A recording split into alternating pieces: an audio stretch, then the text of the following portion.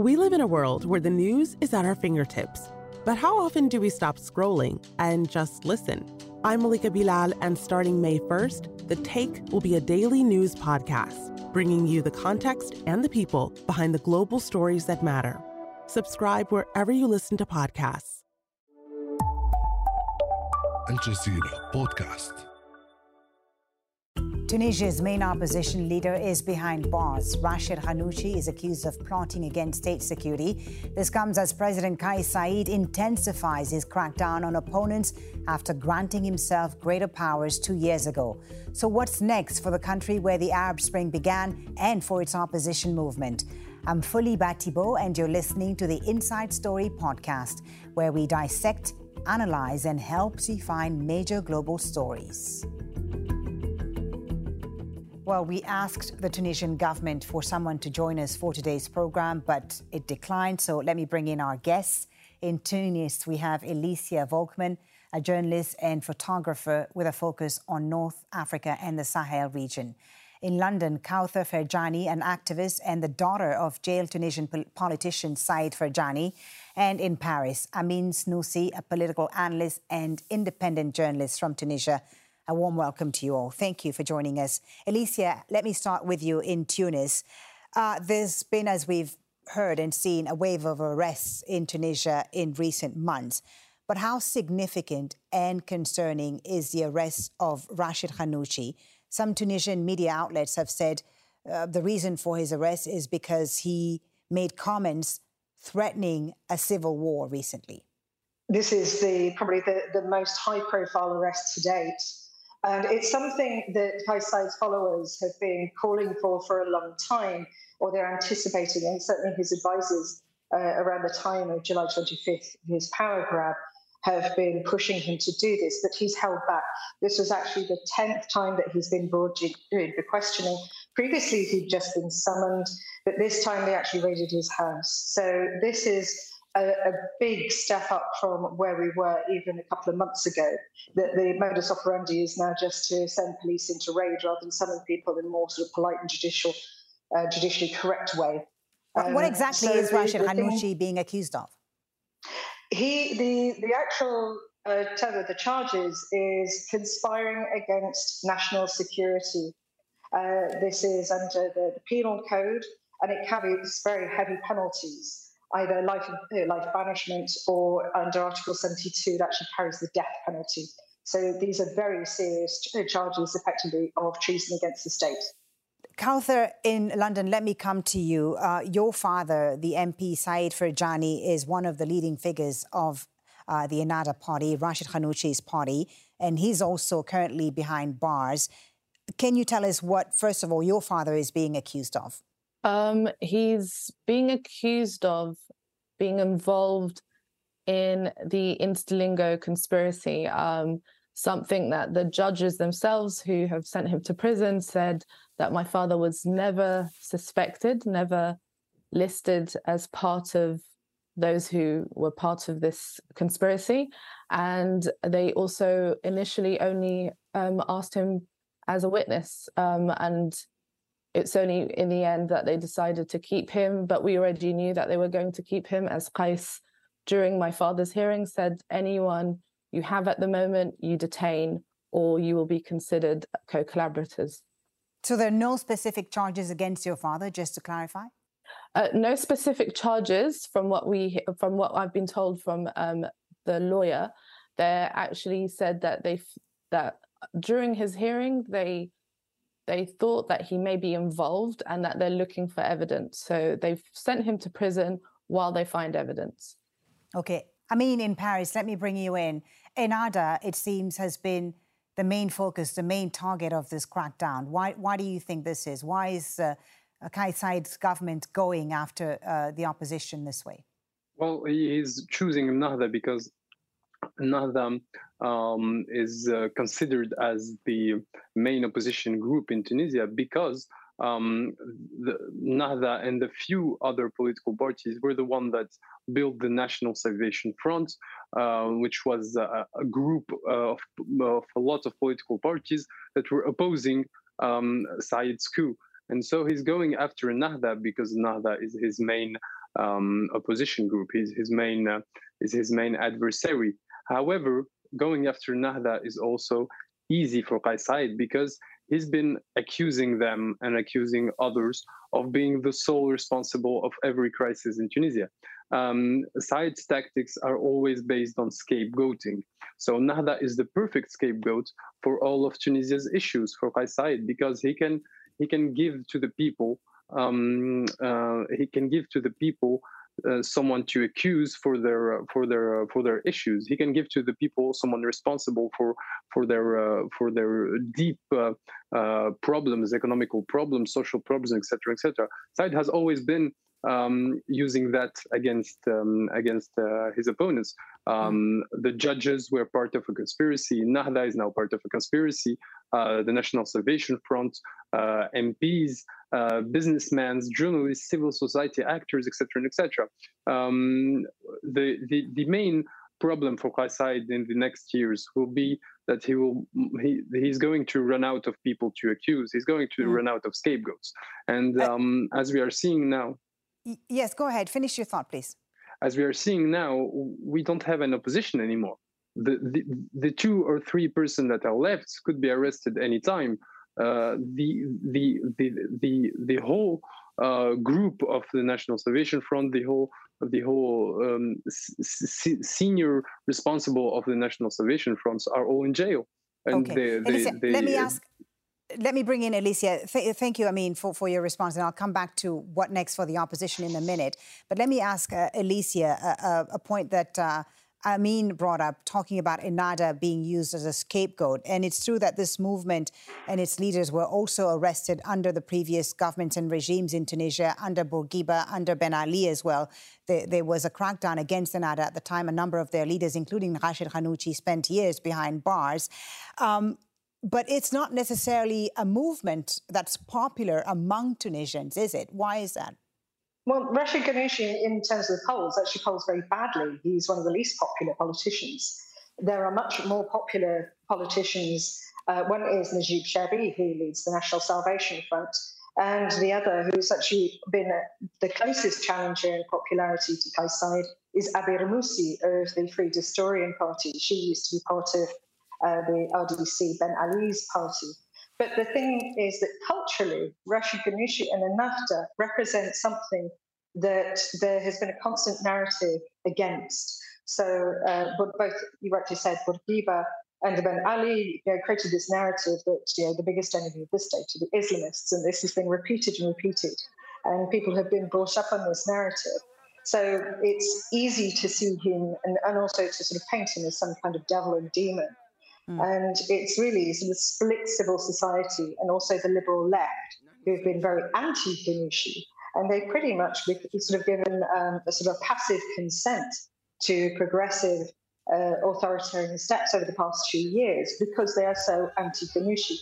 But there's not much of a call that's saying, okay, I don't like Ghannouchi, but this is wrong. I've only seen about sort of 1 or 2 people on social media, the cartoonist Z. Why is that?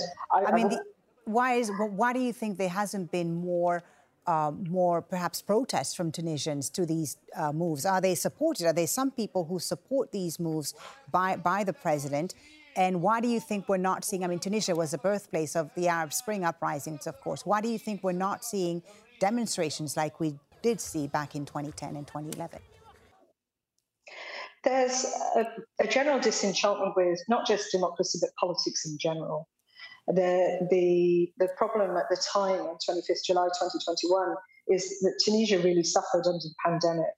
And economically, and also the scale of the variant Delta variant was such that in a country that's very sort of has big family ties, people were so touched by loss and grief. And at the same time, they were seeing a parliament that was out of control. You had violence, you had people attacking Abir Moussi. So people had really lost faith. So that's one side. Also, because the majority or the largest party in parliament was Ennahda, and the head of parliament was Rached Ghannouchi, they were sort of easy targets. They've never had total majority politically, but they're seen as, as having had control or have controlled Tunisia So that's why they're an easy target to lash out at. Okay, let me ask Kaouther about this disenchantment with Ennahda, Kaouther. As Elisa mentioned, there are some who support President Kais's move to arrest some of the Ennahda party members. There are those who say that the post-revolution government led by Ennahda was a disappointment, that it was incompetent, that it was corrupt. What do you respond to that? Well, I would say, like Eliza said, there was no point where Ennahda actually had total control of Tunisia. Even when they initially won after the revolution, they decided to be part of a coalition government despite winning by an overwhelming amount.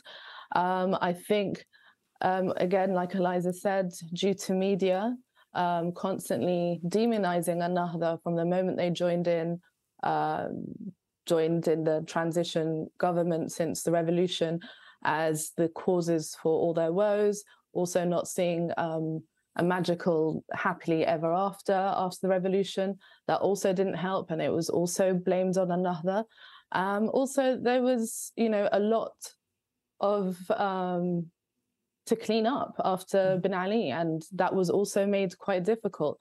And in fact, Ennahda didn't really have many powerful ministerial positions in the brief 10 years or so of the brief fleeting democracy Tunisia had. So I understand why they would blame Ennahda, considering it's always been portrayed to them that Ennahda was behind their lives not becoming magically better after the revolution. And I understand the apathy amongst some. But I also think that a lot of people right now, there is a loud minority with the Kais supporters. I don't know how many Tunisians are really supporting him. Let me ask Amine about that. How many Tunisians do you think are supporting Kais Saied right now? And, what are your thoughts about Ennahda? Who or what do you think took Tunisia off of the democracy path? I think the lack of democratic culture is what led us away from the democratic path. There is a major confusion between political opponents and enemy. And I think that's the main difference. I personally oppose Ennahda on a lot of things, and I've never agreed with their policies. However, that doesn't give you the right as a president to strip them from their right to participate in the public debate, from their right to have political figures, to have their freedom of speech and their freedom to organize meetings, etc., and etc. And that's the major difference that was not that Kais Saied does not believe in. That a lot of political actors before Kais Saied did not believe in. There were always people that were questioning democracy and using tactics that are close to dictatorships. And that's the issue. We during the 10 years we didn't diffuse, or we didn't communicate enough to explain the principles of democracy and the culture of democracy. When it comes to Kais Saied, I think he has a lot of supporters, and I think a lot of Tunisians support him because we've been talking about the disenchantment of Ennahda, but people are still believing in Kais Saied's promises, and Kais Saied promised a lot. Kais Saied promised new public transport. Kais Saied promised which he hasn't delivered cities. on a lot of these promises, though. Of course, and that's I think the critical point. And so why are people not, again, to the same question I asked Elizia a moment ago, despite the fact that he hasn't delivered on these promises, why is it that Tunisians are not taking to the streets? Why are they not protesting as they did in the past?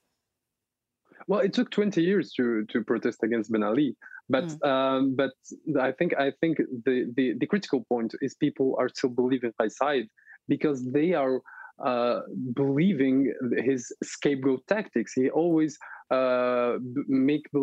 always convinces the people that he didn't deliver because Ennahda, because MPs, because lawyers, because judges, etc., etc. He always finds a reason. So the critical point will be when he won't have any more excuses to not deliver, and he doesn't have at that time, and he will fail to convince the people that he's able to do anything for them.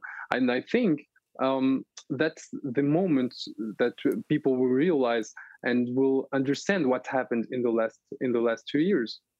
Okay. Elizia, let me come to you and ask you about the international community's reaction, or some would say lack of reaction to the events in Tunisia. Some would say that it hasn't been as vocal and united, and they haven't condemned these actions as they should have. Why do you think that is? Why do you think the response from the international community, from the European Union, the Americans to some extent, has been somewhat muted?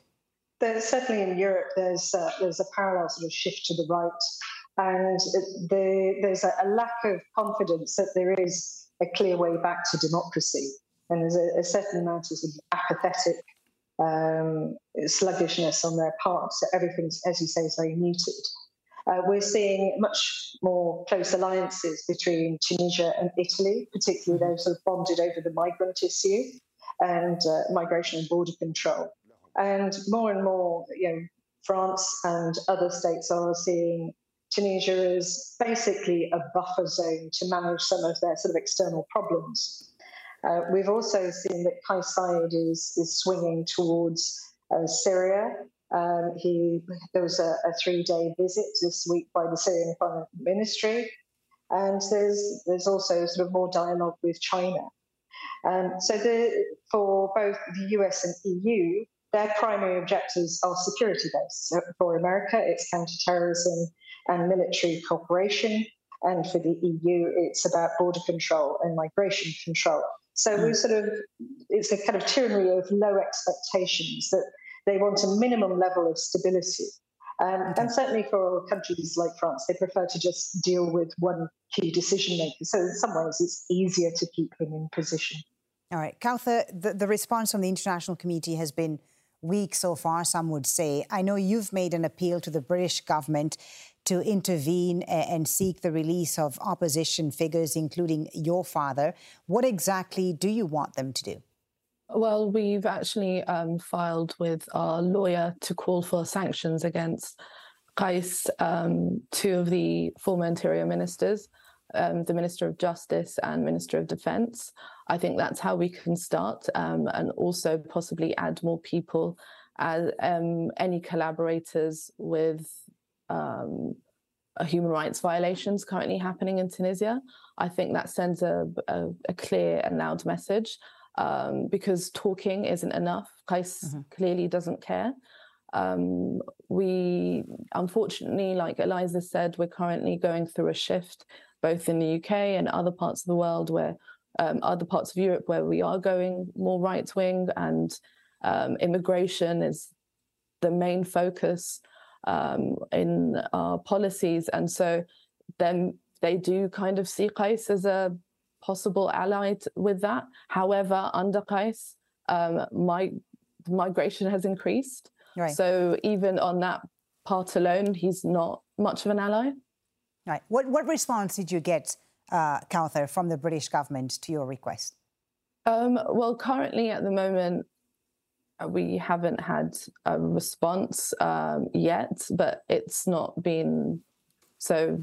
But things have escalated since. So we do hope that we do get something back very soon, because we're finally hearing a bit more of a stern word towards Kais. So maybe we're hopeful. Okay. I mean, let me ask you about the same thing, the international community. We've heard the US State Department expressing alarm over the arrest of Rached Ghannouchi. Do you expect any significant action from the West if this crackdown intensifies in Tunisia? And why do you think that the condemnation from the West hasn't been stronger, hasn't been louder? Because as it has been said by Kaouther and by Elizia, Said is the perfect ally for the far right in Europe, and we are seeing how the far right is gaining influence, imposing racist agendas everywhere. And Kais Saied has made it very clear that when it comes to immigration, he allies with the interests of the European far right. He wants to do border control for them. So really, that's something the far right is looking at. And the far right has always been vocal about supporting Kais Saied, even since the coup. They took position publicly in the European Parliament and supported Said's actions in Tunisia.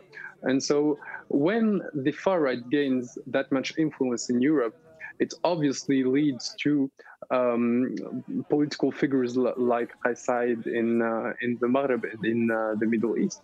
Elizia, let me come to you now and ask you about the future. I mean, Tunisia was where the Arab Spring started in 2011. There was a lot of hope for this country. This was the first success of the Arab Spring. And today it finds itself in this situation, an economy in tatters. They're still waiting on this IMF bailout. Whether or not it happens remains to be seen. What do you think the future holds? And does the government, does President Kais have a clear plan to bring the economy first back on track? And what are his goals ultimately? What does he want?